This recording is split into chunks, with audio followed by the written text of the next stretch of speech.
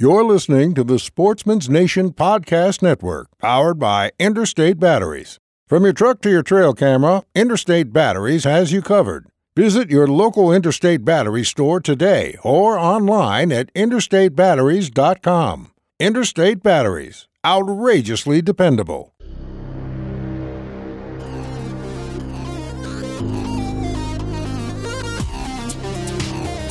Welcome to the Transition Wild Podcast, the home for those looking for expertise and inspiration on all things Western big game hunting. I'm your host, Adam Parr, and you're listening to episode number 19, where we talk with Matt Wright of Naked and Afraid. What's going on, everybody? Hope you're having a wonderful day. I am having a great day, and that's all that matters. I don't care about you guys. Just kidding. I love you. Thanks for tuning in. It wouldn't be what I'm doing without the support and all the good feedback from you guys. So I appreciate you tuning in every other Thursday on the Sportsman's Nation Podcast Network. I've been training currently for a half marathon, and for somebody who has never ran further than a mile and a half in their entire life, this is this is definitely testing my limits. But it's good, right? It's putting me outside my comfort zone and kind of testing me both physically but mentally as well. So I'm kind of doing this for a couple reasons. My buddy wanted to do it, but mainly I agreed to it because, hey, it's mid-August. It's motivation. It's going to get me in shape for elk season, which is, gosh, we're approaching 2 months here. So it's coming. So I'm getting my ass in shape, and hopefully I'll be like a little mountain goat by the time August opening day rolls around. So that's been exciting. It's been fun. It's definitely a progression, and getting into some of those kind of 5 to 9 mile runs depending on the day. And I never imagined ever running that far in my life. It's cool. So I'm happy about that, sticking to a program and just trying to be healthy. That's what it's about. Let's see. Other than that, I've made up some cool T-shirts that are now finally live on the website. If you haven't seen those, definitely check them out. Go to transitionwild.com and go to the shop tab. I made an elk season T-shirt and a deer season shirt. They're kind of funny. I don't know. I kind of put a grill on there, a deer or an elk, depending on the shirt, and then an archery little stick figure guy. It's kind of my mentality of like kill it and grill it, and elk season is kind of spelled SZN, so it's kind of quirky. Whatever. I made them up. A lot of people have messaged me and purchased them, so appreciate you guys who's ever bought one so far. That's pretty cool to kind of see some gear go out the door. And other than that, I'm just getting ready to, I'm setting trail cameras. I'm starting my scouting and kind of getting into those areas and putting boots on the ground, which is always fun. Speaking of kind of scouting and getting ready for season, I finally have the 2018 Colorado elk hunting guide back live on my website. So if you subscribe to transitionwild.com, you give me your email. I won't spam you, I promise. You give me your email, you subscribe, I will send you the Colorado elk hunting guide for free. I've updated it for 2018 to have the new regulations. I've added some new stuff in there. I've compiled a lot of this kind of like information and previous podcast episodes to kind of useful links and quick navigation. So that's pretty cool. If you're planning on hunting in Colorado this year, it's definitely something to look at, and it'll walk you through digital scouting, gear, how to determine a location, where to hunt, and a little bit of tips and tactics in there, and just kind of get you off and running. So again, if you're planning on hunting in Colorado this year, I'd head over to transitionwild.com, subscribe. I will send you that for free. All right. I've babbled enough on that. Let's see. Yeah, let's just jump right into it. Today we have Matt Wright he's been on Naked and Afraid. I'm sure a lot of you guys have heard of that show. It's a Discovery Channel show. He's been on there 3 times. So if that says anything, this guy actually knows what he's doing. You see a lot of guys on the show that guys and gals that just, they starve and they suffer and go through hell. Matt's not one of those guys. He's a pretty cool dude. And really what we're talking about today is just applying kind of that survival and mental fortitude and what it takes to be successful, let's say on that show or in a survival situation, and how we can apply that to Western hunting. And we talk about tactics that you can do, being prepared. We talk about the mental preparedness, physical preparedness, all revolving kind of around hunting. If you were ever to get into a scenario where you get lost or GPS stops working, need help navigating, you got to stay the night. We talk about a lot of cool shit. So it's been a lot of fun having Matt on the show, and I hope you guys enjoy it. So let's not wait any longer, and let's get Matt Wright on the line.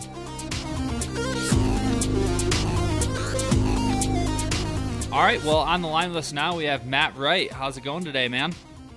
Hey, good. How are you? Doing well. How's everything in greater Denver area? You're in Lakewood, right? Yep, just Lakewood, just outside Denver. It's that's been good. It's as good as this being around the city can be. Yeah, I'm sure you try to get out of there as much as possible. I know when I moved to Colorado, I was originally looking to move to the Denver area, but I'm sure glad I ended up in the mountains further away from that, what I call the rat race. I know. Yeah, it's I grew up in the mountains of just outside of Denver, Conifer area, and live in the city. Only thing that gets me by is pretty much I spend most of my time, away from it. Yeah. Well, I imagine for you, since you spend so much time in the wilderness, doing so many things outdoors, it might be sometimes a little nice to come back to a little bit of civilization every once in a while. It's nice for everything's real easy to. If I need to swing away, grab some at Home Depot or grab parts somewhere or something. It's you don't have to go on a journey just to find something. So it has its perks. Yeah, that's the one thing about living in the mountains. You got to be prepared to drive 30 minutes or more just to get to the grocery store or to a hardware store or something convenient along those lines. Malls are 2 hours away. Yeah, exactly. You got to plan your day, plan your entire week even accordingly. So. Yeah, for sure.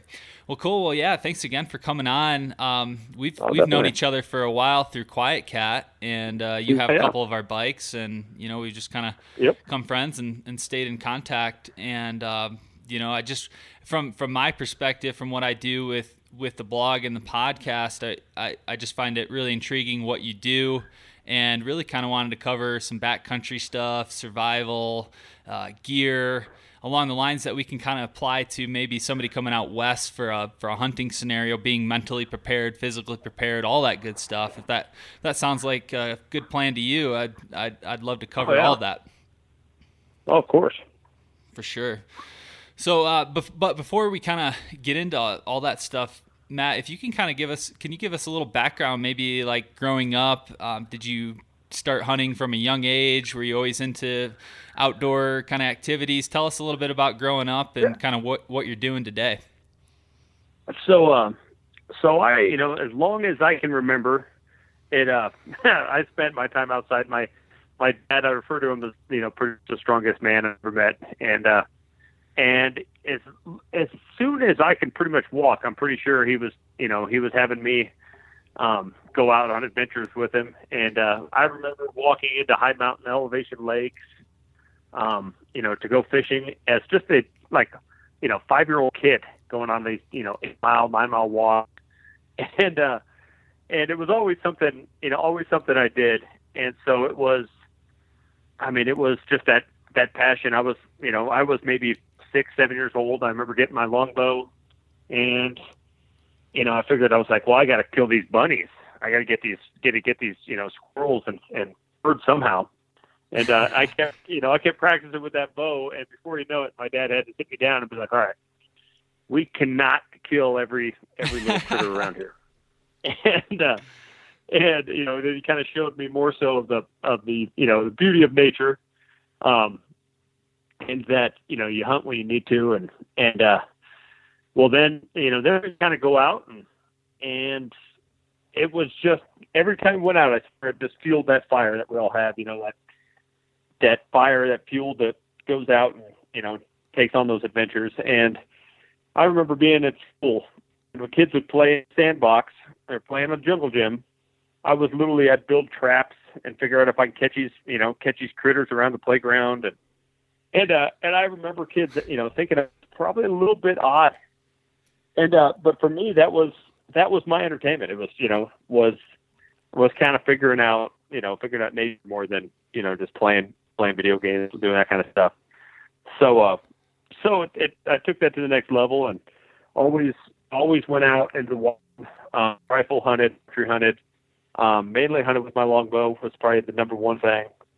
And then I went and I wanted to kind of do a little more. So I went out and joined the U.S. Air Force, and I was in that for a while, and it gave me, a little extra knowledge, I guess you call it, a little more discipline, and, a couple extra skills to go along with everything else. But, there was still, even while I was in that, I was constantly, trying to figure out how to hunt while I was out at station somewhere. So it was just a constant battle. I've been a hunting guide to try to fill some of that passion. It's a hunting guide since I was probably about 20 years old now. And what's nice being a hunting guide, because you get to hunt every season because you're taking people out. But bad part is you don't always get to hunt yourself. Yeah, you're not the one always pulling the trigger. No, but it's kind of an extra challenge because you're sometimes taking out people who've never hunted and trying to get them to pull the trigger in the right time. And it's but it's always been nice because then you get to learn nature a little better because you're out there every single season, every day of the season, taking out people and really getting to see it more. Well, then it was a few years ago. I was watching this damn show on Discovery Channel, and I'm watching it. And it's called Naked and Afraid. And I looked over at my now wife, and I see these people are looking like emaciated and strung out. And I looked over and I was like, I want to go on this show. And she looked at me like, you want to go on the show where people look like they're dying? And I was like, yep. And I was like, but I want to go on there and I want to put everything I've ever learned, everything I've ever done to the test and see if I could come out not looking like a war victim. Yeah, you want to actually thrive, not just survive. Yeah. And so I literally sent an email into the place and said, hey, you guys are messing around. If you want to see somebody go out there and thrive, I was even extra cocky. I told them, I was like, you put me on the show, you're going to see the first ever big game animal taken in the show's history. And they're like, okay, yep. And they looked at my resume and they looked at, okay, this guy's been a hunter guy for all these years. This guy's been in the military special ops, and done a lot of stuff. They figured, okay, well, let's try it out. Threw me out into Thailand, and Thailand, conquered that Thailand patch of jungle pretty well. So they put me in the Amazon. And again, I kept telling them, if they put me out there, I'm going to kill a big game animal. Well, no one has at this point ever killed a big game animal, so they had given up on that fact that it was going to happen. And in the Amazon, I was actually able to hunt down and kill what's called a white-lipped peccary. And I took that down with a primitive longbow that I'd made. And from that day on, it was, it kind of blew their minds. For me, it was just a dream hunt. I mean, except that I forgot my clothes on that dream hunt. But it was truly a dream, though. You're hunting just like the natives. And in the Amazon, that place was vicious. But once I got white-lipped peccary, I thought to myself, hold on.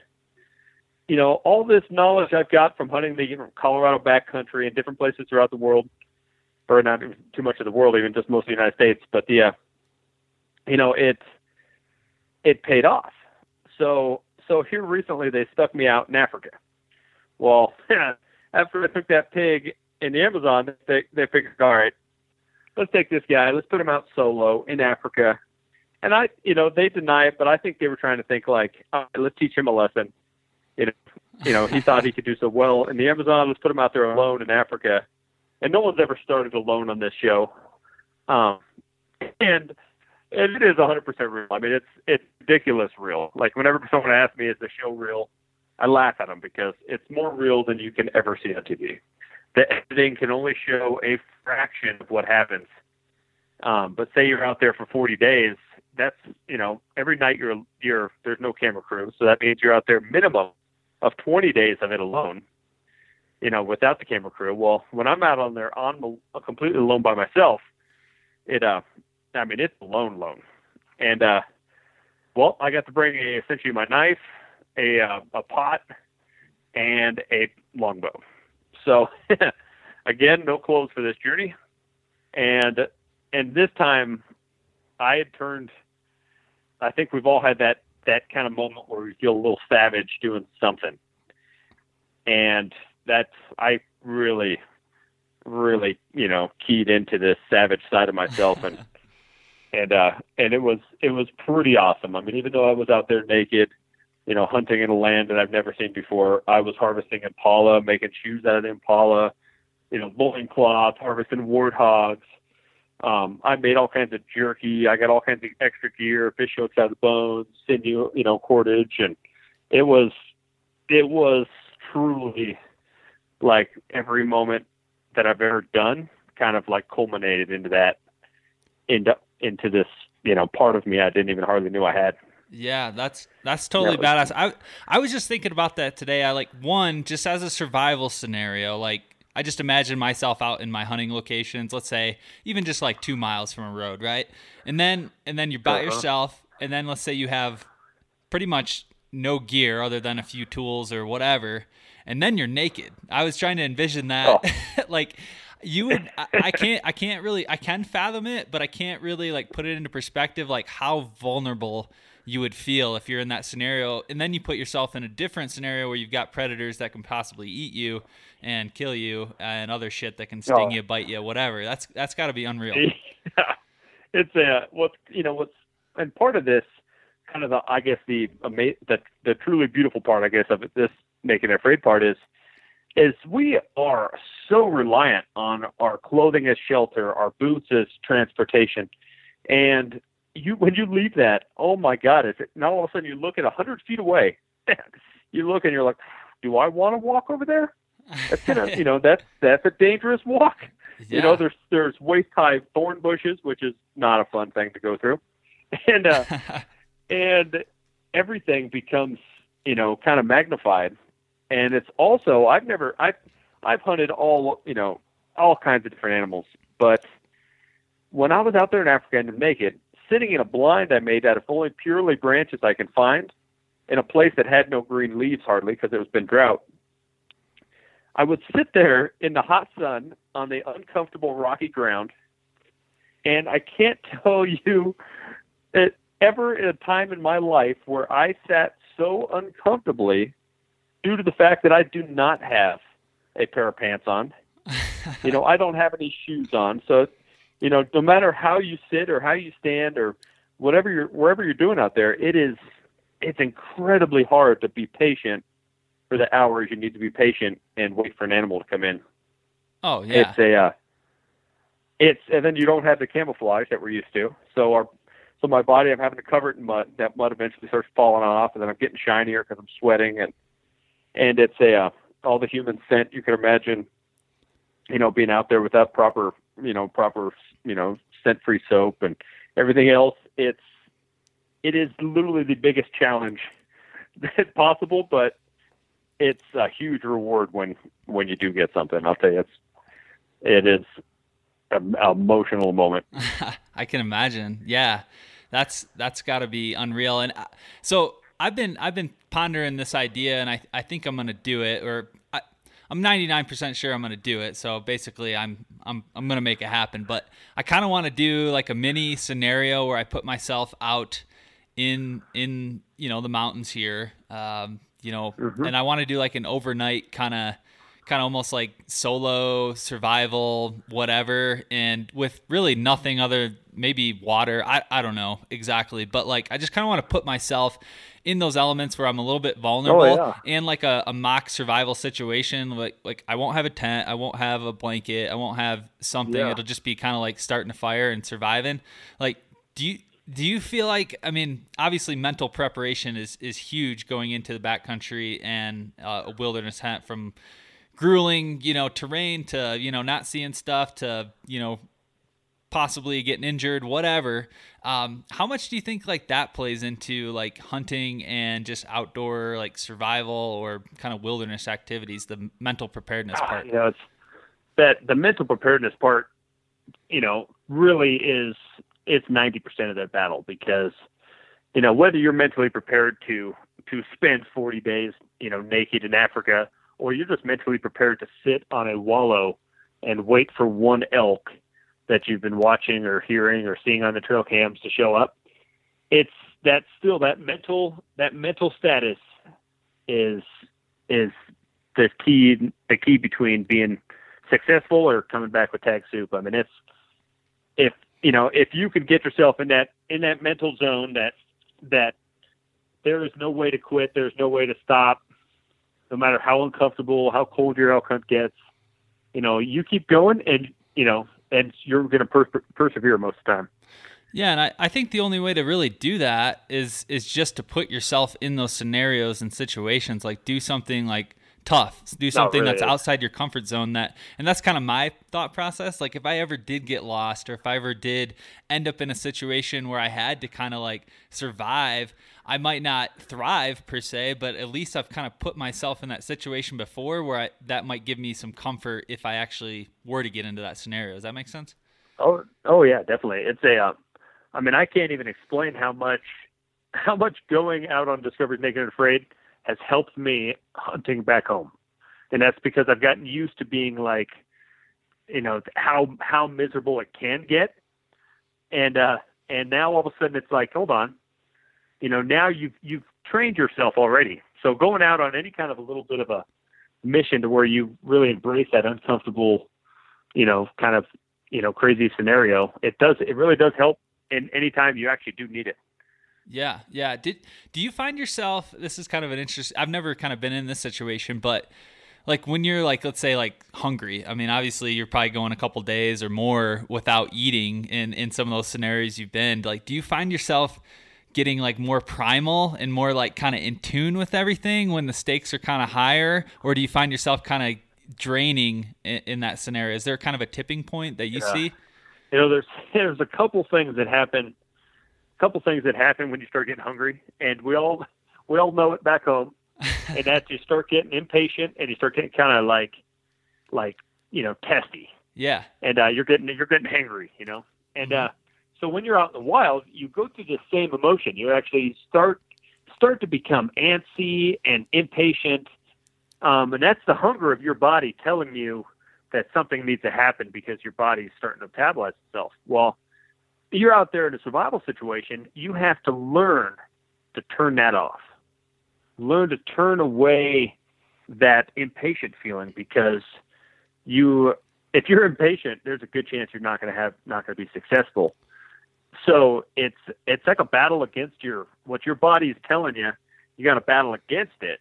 And as you continue, the next step is tired. Now your body's saying, I don't want to do anything, and I don't have the energy to do something. Well, if you don't do anything, now you're going to be more hungry. So now you're constantly telling your mind to pick up the pace and get the motivation. And it's a crazy, these steps that kind of go into hunger eventually lead to that crazy hunger. This is where your body is so hungry that you can feel your stomach's like thrusting with these hunger pains. And then all of a sudden now you just realize you have a better sense of smell. Your vision is better. Your hearing is better. And your body has now come into primal mode of, we are going to eat. And this is part of our evolution. I mean, this was put in our bodies for a reason, and that is to survive the crazy situations, because things that you did not see the possibilities when your body first started getting hungry and you started getting hangry. Then, you may have not felt like doing certain things because now you don't have the energy. Well, now you've stepped into this third stage of heightened sense of awareness, and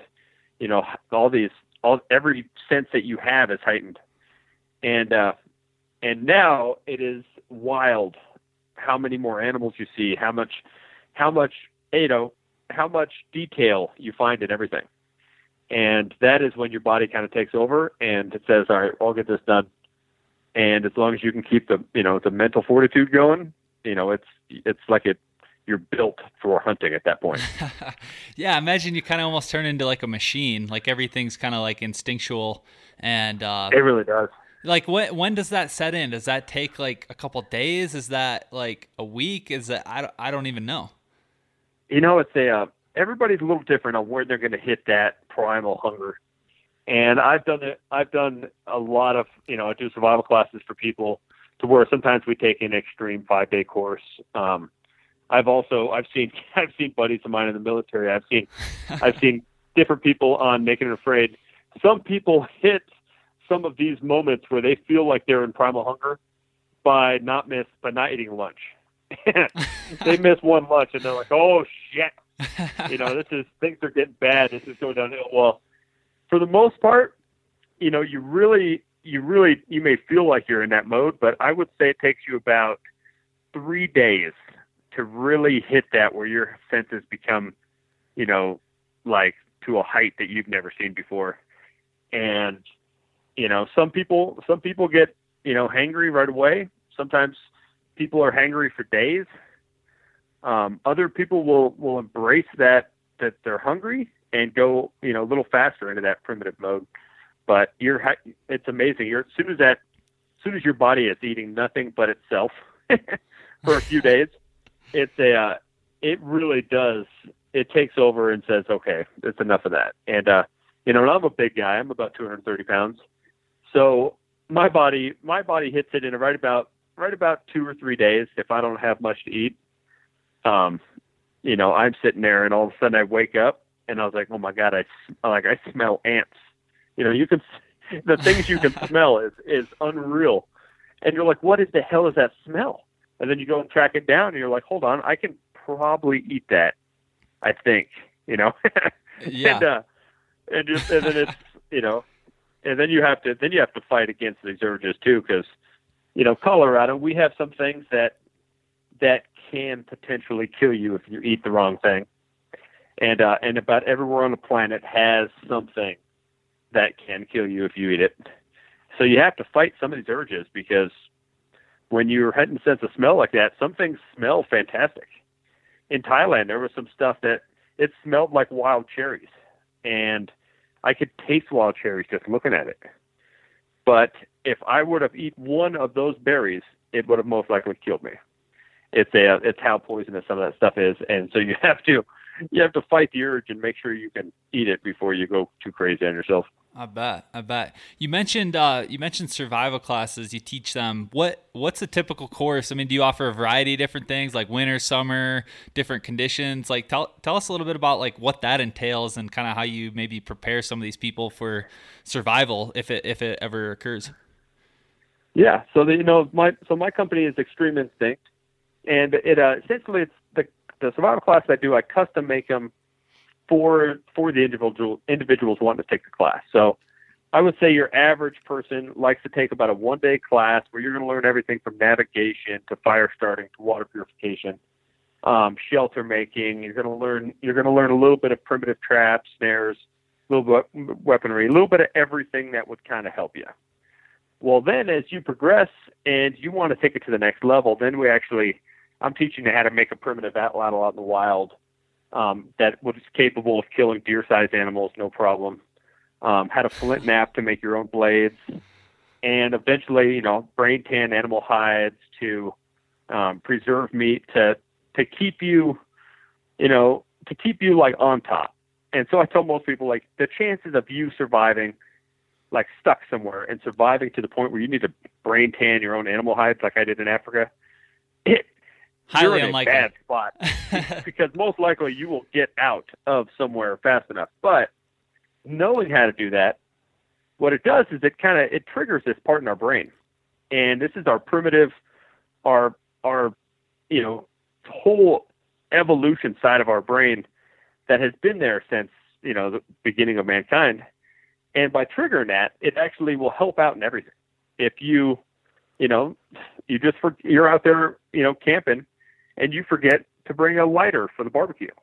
You could potentially make a bow drill, get a fire going, and save your hamburger.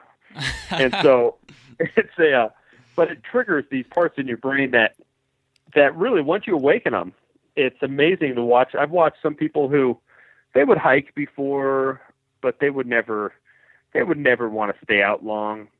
But now what they've done is they're like, you know what? I don't feel uncomfortable out in the wild. If I do get stuck, I feel pretty confident. And now these people are taking, week-long journeys with minimal amount of gear, and it's more or less a confidence that they've earned, that they've learned, and it just makes them feel better about going out there. Yeah, for sure. Again, it all comes back to, you've been in that scenario before and you've went down that road. Mm-hmm. You might not master it, but at least you're not so frazzled or lost when you start out, right? I mean, yep. Anybody, it could be in a moment where they feel like, oh shit, this has got no end. But the more knowledge you have, the more situations you put yourself in, you're like, hold on, there's a way to get out of everything. Yeah.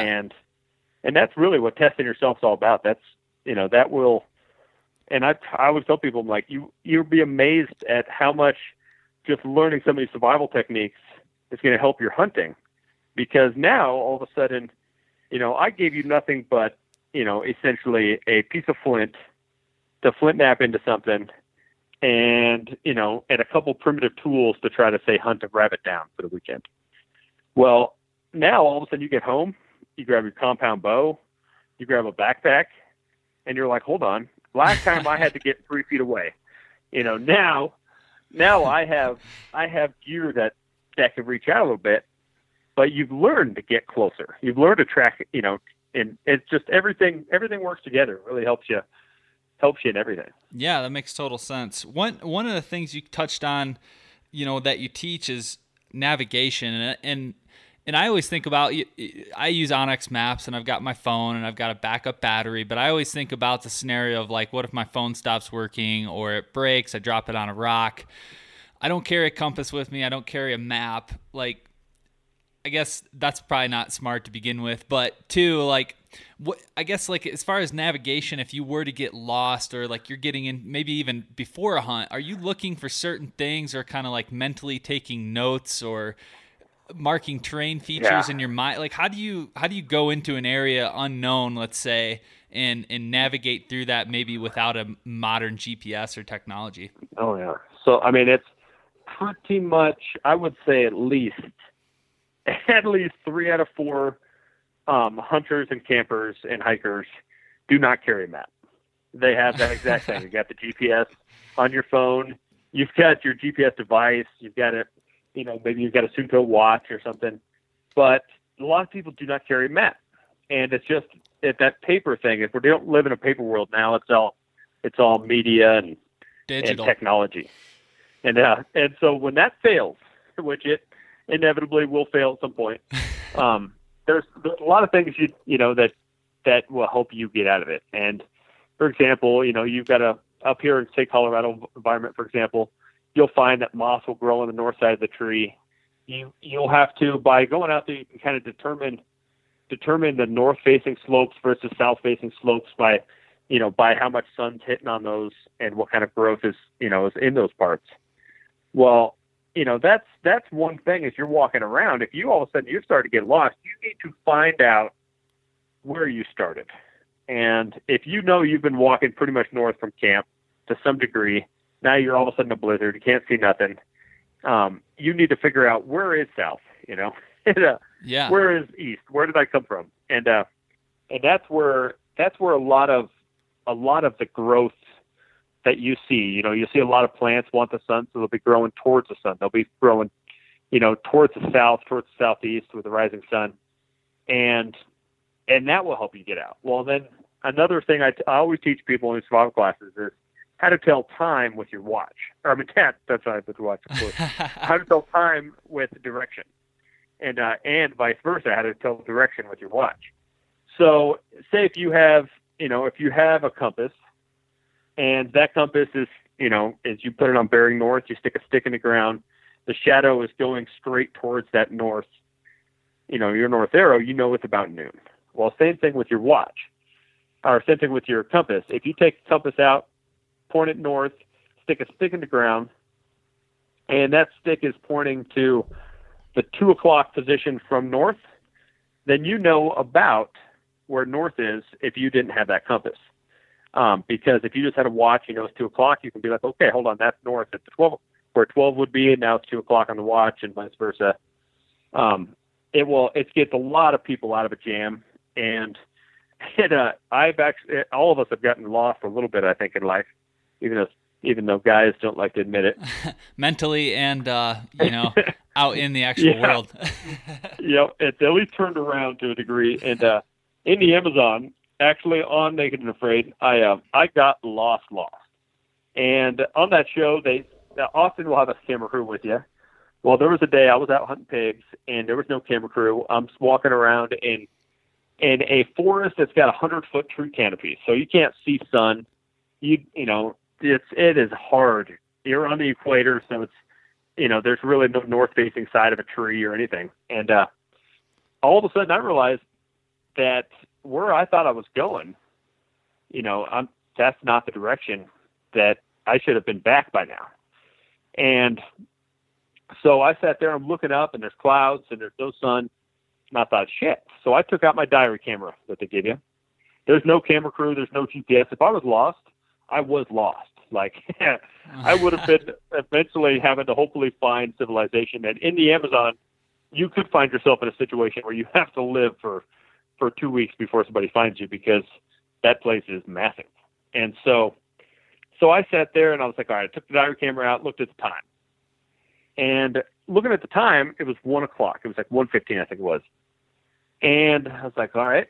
So I was like, I'm going to sit here until the sun comes out, because I have no idea what direction I'm walking at this point. And all of a sudden, the sun came out, found a spot where it went through the trees, stuck a stick in the ground, and scratched the position of the stick's shadow in case the shadow went away. Well, I look at my camera, and it's 1:15, and so I look at that stick and pretended that shadow was going to the 1:15 position on a watch, and north would be slightly to the left of that shadow, because that would be the 12 o'clock position. And mind you, on the equator was tricky, because I had to remember which time of year it was, because the sun does flip from one side of the hemisphere to the other right there. That's a whole different. And so it has a whole nother problem. And so I sat there and I'm like, no way. I looked behind me and I was like, there's no way that camp is that way. I felt like I came from that way. And I almost did our classic move of ignore your equipment, because sometimes you don't trust your GPS. And you're like, no, that can't be right. It's over this mountain, Yeah. Well, this time I almost didn't trust the fact that shadow was going the direction I needed, that would indicate that I needed to walk behind me. And I was like, all right, well, I'm going to try it. And I start walking, and I would have swore up and down that I was going 180 degrees the wrong direction.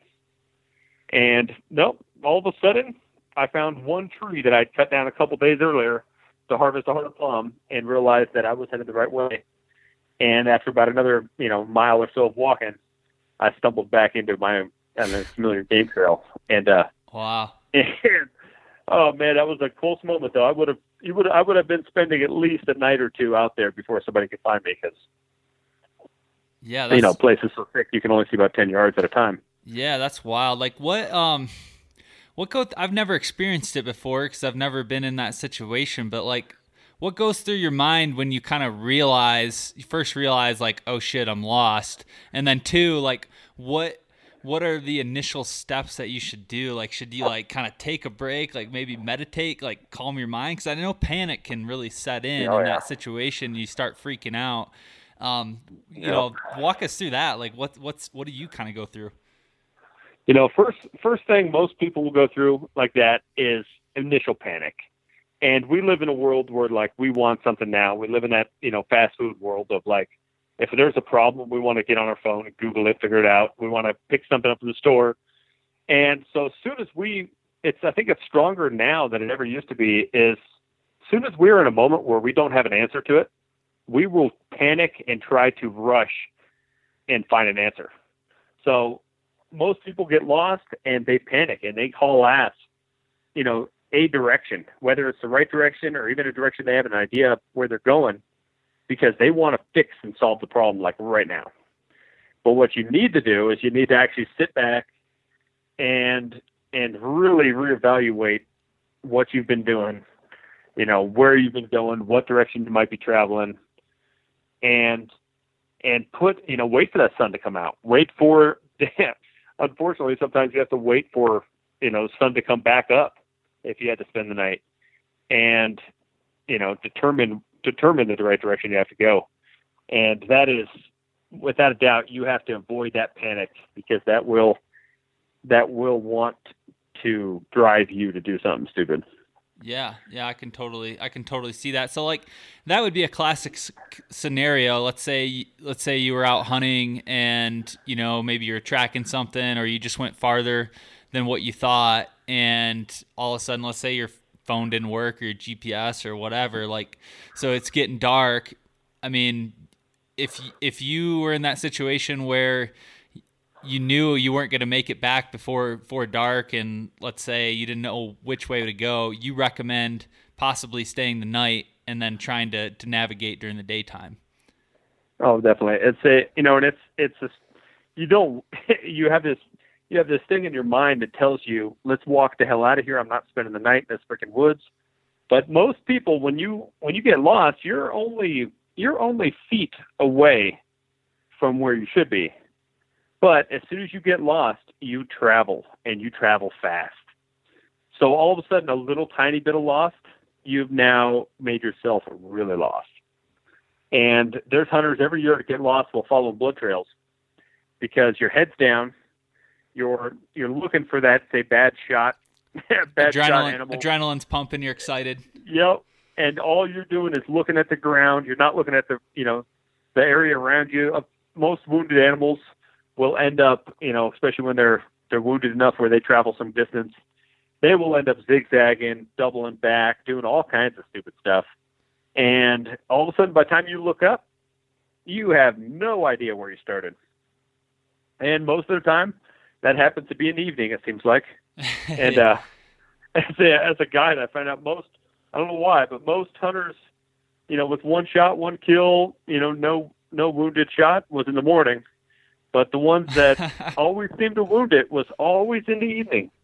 And we would be tracking that damn thing with flashlights. And, you have one case where your flashlight dies, or that GPS dies, and or the case of just technology crashing on you, and you're going to be in a panic mode. So that's where, even though it sucks, you can survive a night, tucked up, insulate yourselves with, pine boughs, insulate yourself with leaves, whatever you can find, and hunker down and, hopefully start a fire. And hopefully get a fire going. Hopefully embrace the fact that you may just be stuck. You may be only just a couple hundred yards from your own camp. You just don't know it, Yeah. You just, embrace that fact that, like, all right, hold on. If I'm going to spend the night out here, I'm going to try to enjoy myself a little bit. For sure.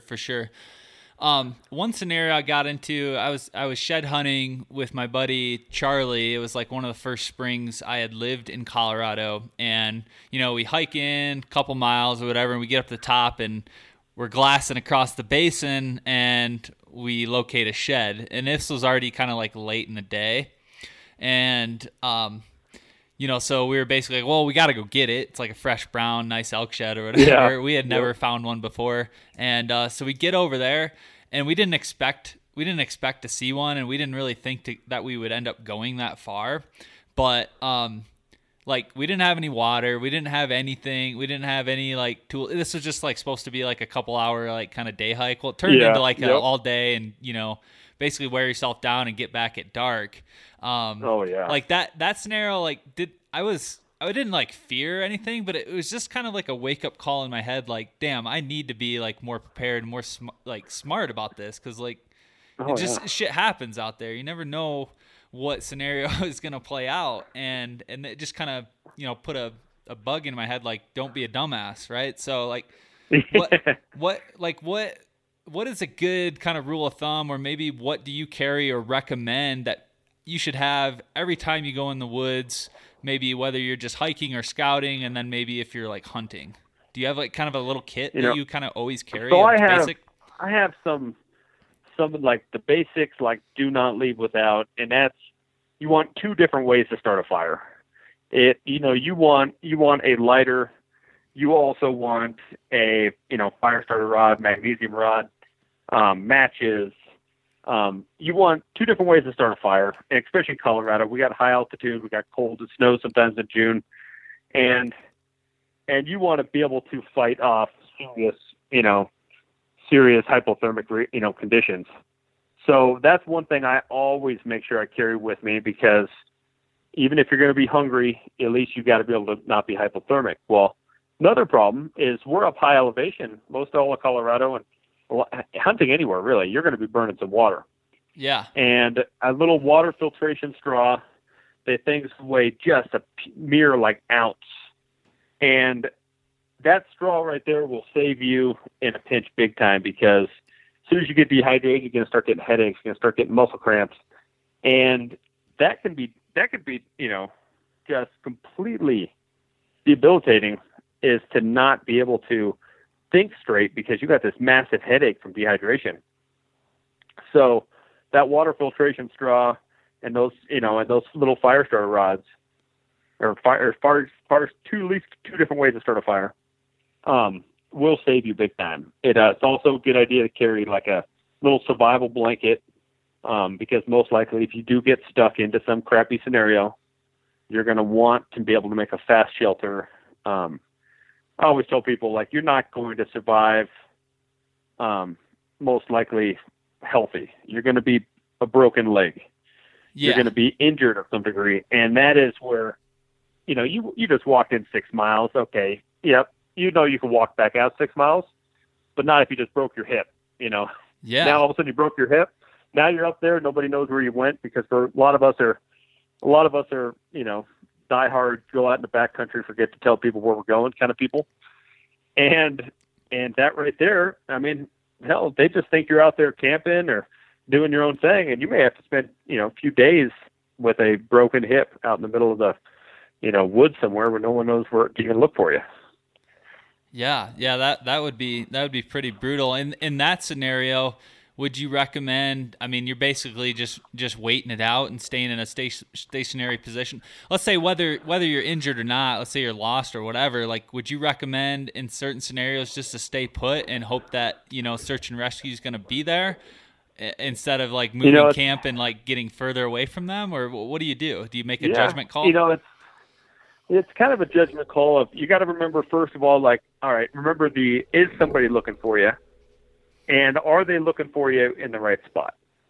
So, if you told somebody you're hiking up so-and-so trail and you're going to be back tomorrow, and all of a sudden you're lost, you don't know where the heck you are, then stay put, because now at least somebody's going to be looking for you at the general area where you're at. Yeah. If you forget to tell somebody where you're going, and you just all of a sudden parked your truck, ran up 5 mountain peaks away to try to hunt down an elk, and you were lost as all hell. You'd like, all right, hold on, no one's looking for me, no one knows when I'm going to be back.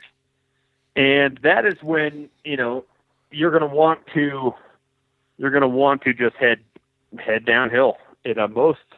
Most everywhere, the private property is at the bottom, farmland kind of countries.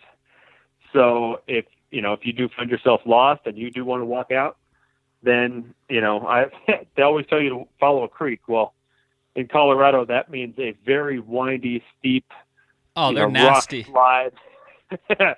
The creeks are not always your best, but if you can follow ridge lines down, I always tell people ridge lines are way better than creeks, because, they always tell you in these handbooks to follow a creek or river. Well, unless you want to walk, step over, down trees and snags and rock slides for miles and miles.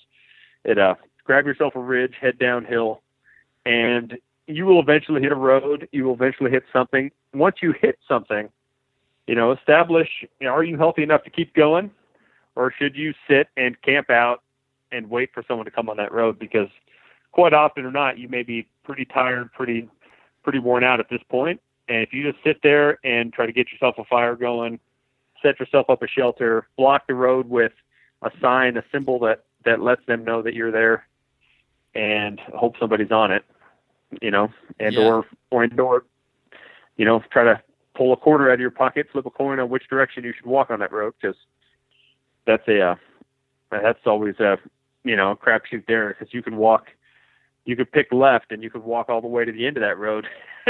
Now you just really decreased your chances of anybody finding you, because now you're even further back in where you came from. So. Yeah, for sure. When you talked about following the creek, there's this one spot that I elk hunt that I don't use the entirety of the creek, or I don't walk in the creek the entire way to get there, but probably about half of the hike is through it's a creek bed with running water, but I just walk in the dry parts. You're walking on rocks. Oh, yeah. But I swear to God, the last 2 years I have injured myself walking in that creek because it's slippery rocks. I've been in a hurry, and like, yeah. I rolled an ankle the first year, and then last year I put a huge gash in my shin because a rock fell out, I thought it was stable. And, man, it can be brutal. But along those lines, like, is there a certain kind of like safety kit, like that you carry in your pack, or what you would recommend to just keep with you at all times for injuries? Definitely.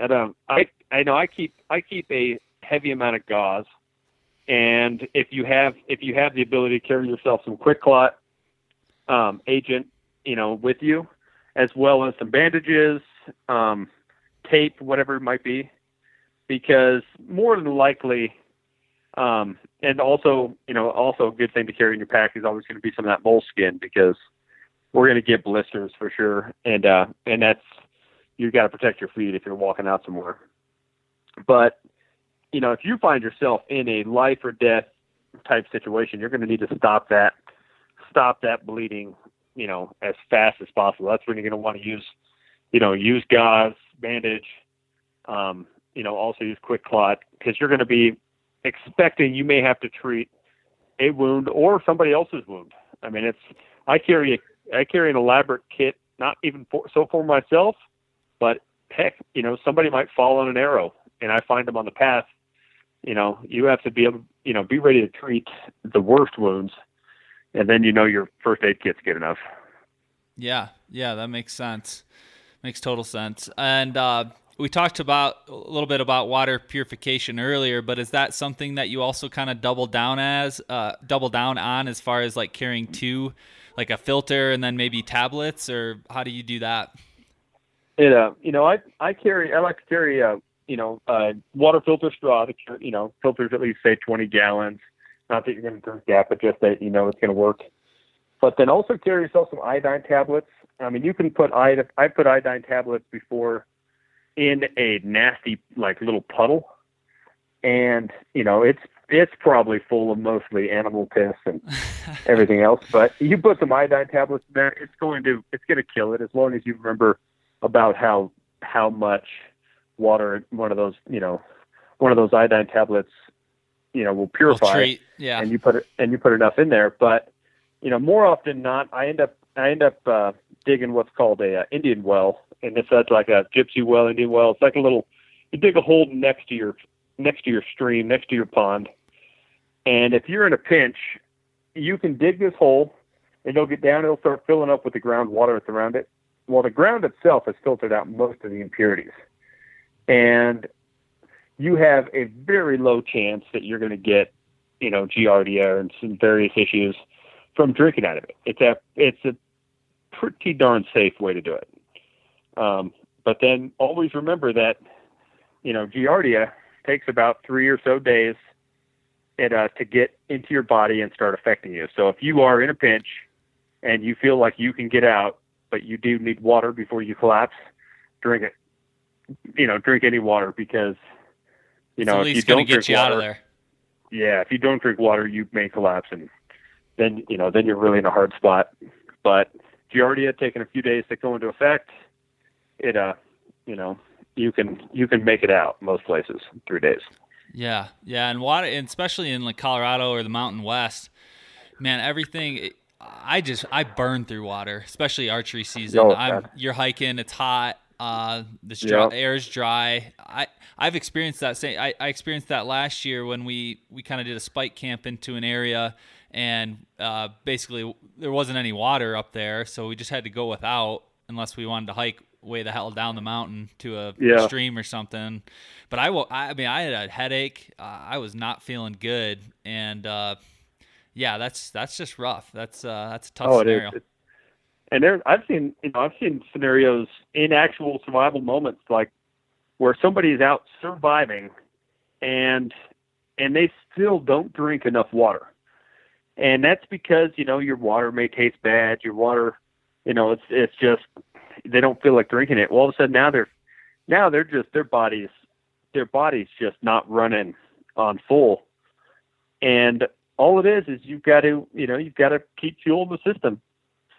So it really is incredibly important that you hydrate, before, during, and after these adventures, because otherwise you can fall quickly to problems like, all of a sudden you have a kidney shutdown or a liver shutdown because you're dehydrated. Well, now you just turned a day hike into a hell of a problem. Yeah, for sure. Well, let's talk a little bit about. Tell us a little bit about your company. So you said you teach survival classes, kind of variety. You kind of cater it to maybe different scenarios, maybe winter, summer, different aspects of training. But you also make knives. Is that correct? Yes. Yep. So so besides the survival classes, I do a lot of custom made knives. So I've been making knives now for about 13 years, and it's all kinds of knives. It's hunting knives to everyday carry knives to, survival big knives, tomahawks, all that. And, I always tell people that a lot of times, we just have that custom knife, that certain knife we want to carry. And the best knife you could carry is the one you're going to carry with you. So I can custom make, pretty much any knife that somebody wants. And, I enjoy those custom knives because it's that one thing that, if you have a knife for a purpose, it's so much more useful, than just grabbing some off the shelf, store bought something that you don't know will ever break. And every one of my knives have a lifetime warranty on them. And I mean, when I say lifetime, there's no purchase receipt necessary. If it can happen to my knife, which is hard to do, if you could physically break it or hurt it somehow, all you gotta do is, call me up, fix it up, make it new sheaths, whatever you need for it. And I've made hundreds and hundreds of knives through the years, and all the ones I get back are ones that somebody's done something to them, like, stuck it in a piece of firewood, then accidentally stuck the firewood in the fire, and that kind of stuff. So it's definitely a passion of mine, and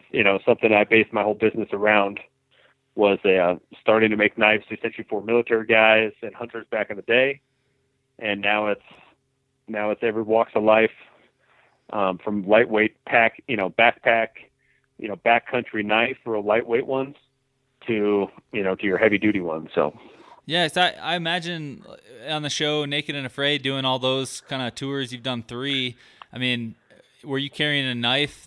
Was that kind of like your main tool on all of those scenarios? Oh, it's unreal how handy a knife is when you only have essentially one item. When you start those challenges, and that item becomes your shovel, your hammer, your pillow, your axe, your small knife, your skidded knife. It literally does everything. And ever since the very early on parts of Naked and Afraid, before I even ever did the show, I actually had people contact me and they said, "Hey, I saw your website. I like your knives. I like how they're built tough. Don't look like you could break them. And how can I get one?" And I started making knives for people going out on the show before I was ever on the show. No shit. And it's kind of neat because what happened is I find out, okay, this person just used this knife, them and their party used this knife for 21 days of hard use, and in various parts of the world. And so then I'm like, okay, how did it work out? and they give me their input on it. And then I'm like, okay, I can make it have a little better grip. I can make it, also double as a, a spindle socket for a bow drill, or, different other tools that they may have thought they needed at the time. And it's no better test than when you go out there and literally only have that item to survive. So the knife that I carry myself, I call it the naked, not afraid. And because I tell people it's physically impossible to be afraid when you're holding this knife. But with that knife, that is essentially all the years of experience that I've had before the show, experience that I had with tools that are very needed.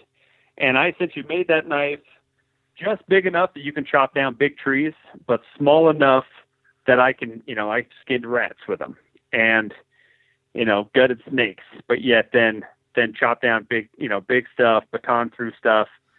And that knife's got a section on it to crack open nuts, another section on it to polish the ends for trap mechanisms, and, a spindle socket for the top socket of a friction fire if you find yourself needing one of those. You can lash it on and cut down fruit way up in a tree. And that knife I found it's very hard to beat, however, all the stuff it can do, because, just about any situation I can find myself in, I'm like, hold on, that works well.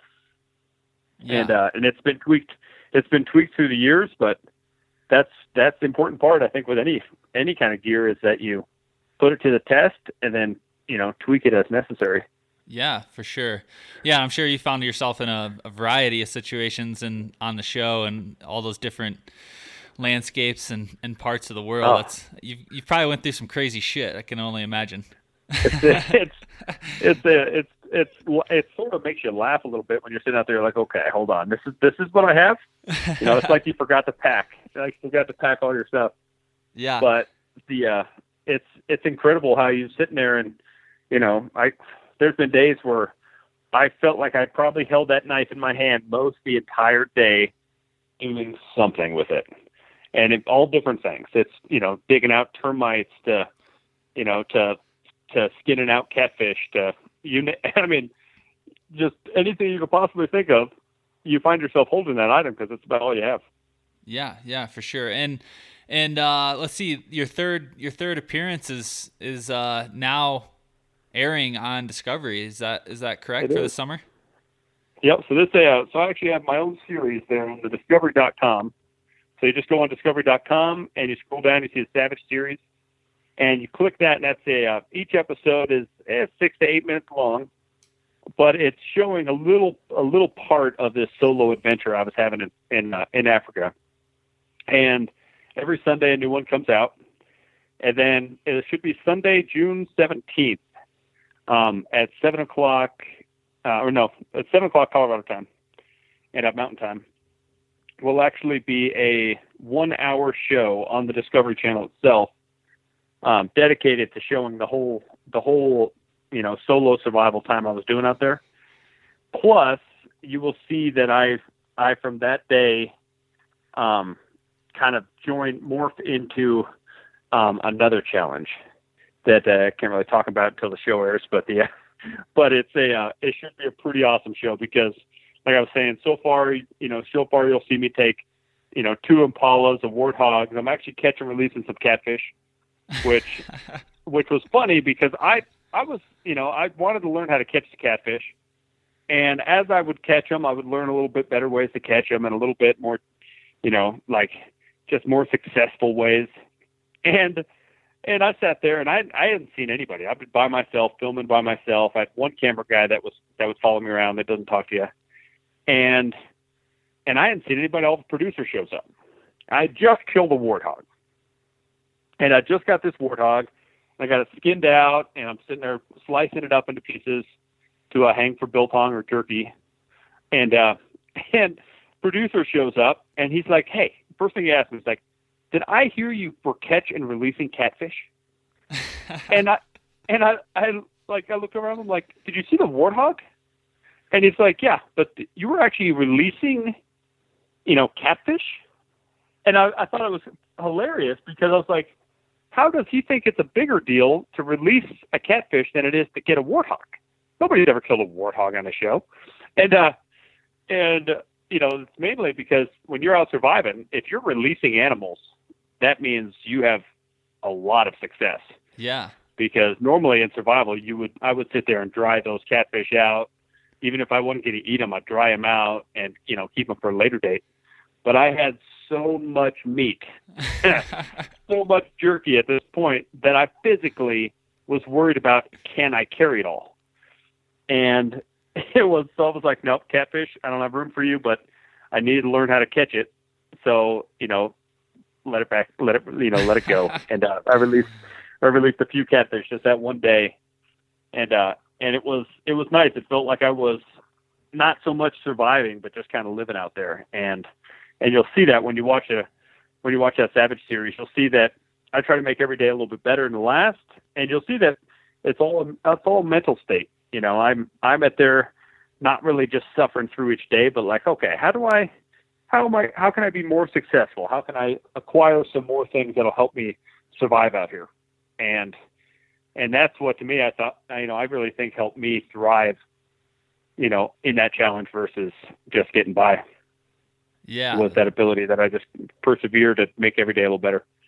Yeah, and that's really cool. And like in your scenario, it's just not the norm. You see, although, you had a bow and some of that equipment, but like, the norm on that show, from what I've seen of it, people are hurting pretty good. It's not easy. Oh, and just, there's been a bow on every single one of these XL challenges. This is the fourth one of it. And this, besides my bow, there's 4 other survivalists out there that brought a bow. Oh, really? Out of the 12. And so there's 4 bows out there. And they didn't kill anything? And at this point in the show, they unfortunately have not had any success with them. But that is, it's tough. Like I said before, it's incredibly tough. And there's a reason that, I was the first ever person to get a big game animal on the show in Amazon. And then I got the second, the third, and the fourth big game animal, as you see so far. There may even be some more to come.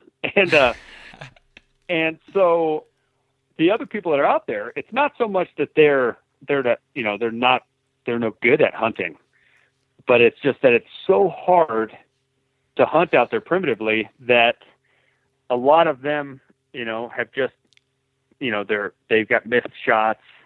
They didn't sit at the water hole long enough. They didn't camouflage themselves good enough. Just like any of our hunts back home, except out there, it really is the difference between suffering and thriving. Yeah, for sure.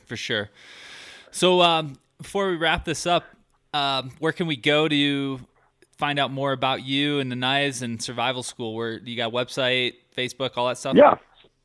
So if you go on Extreme Instinct, and that's Extreme with an E, and then instinct.com, you'll see my website up there that has all information for the knives. You'll see a small selection of knives on there, because like I said, most of the time I'm doing custom knives. So you tell me, hey, I like the Naked Not Afraid blade, but I want a green handle, multi-cam sheaths, whatever you might want.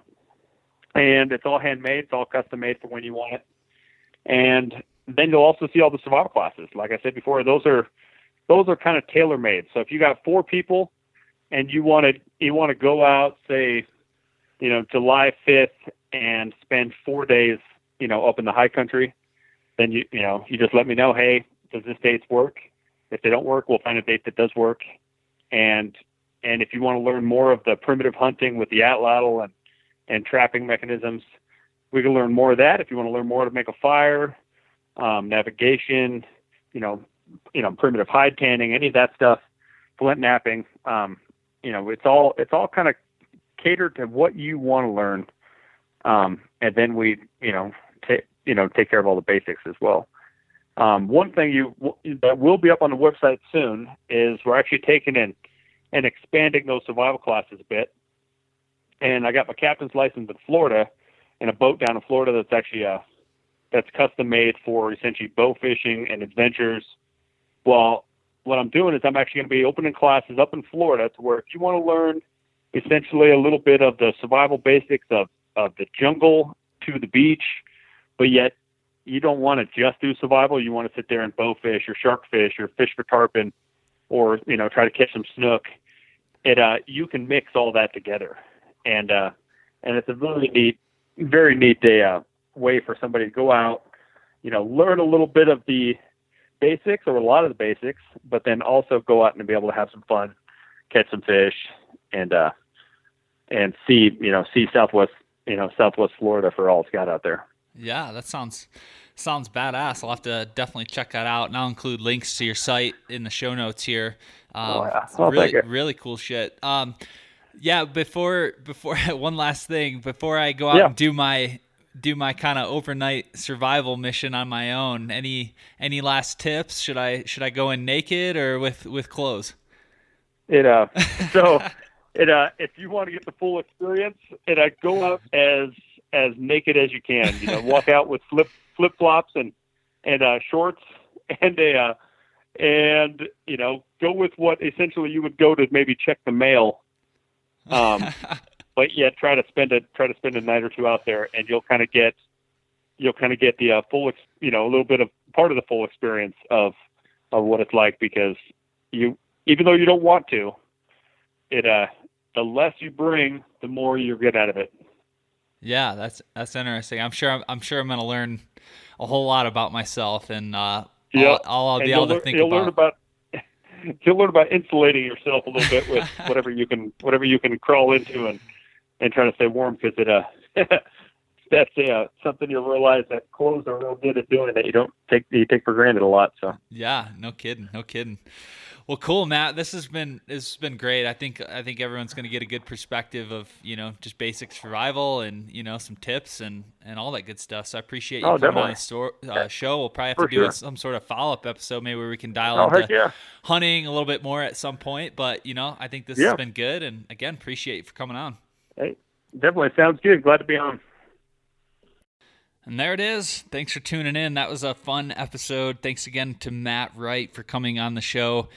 If you haven't checked out that Savage series, definitely go to Discovery and watch some of those episodes. They're pretty cool. They're like 7-8 minutes long. Nothing too crazy where you got to spend a whole day watching them. But Matt gets after it. He kills some cool shit in Africa, and definitely not the norm for that typical show.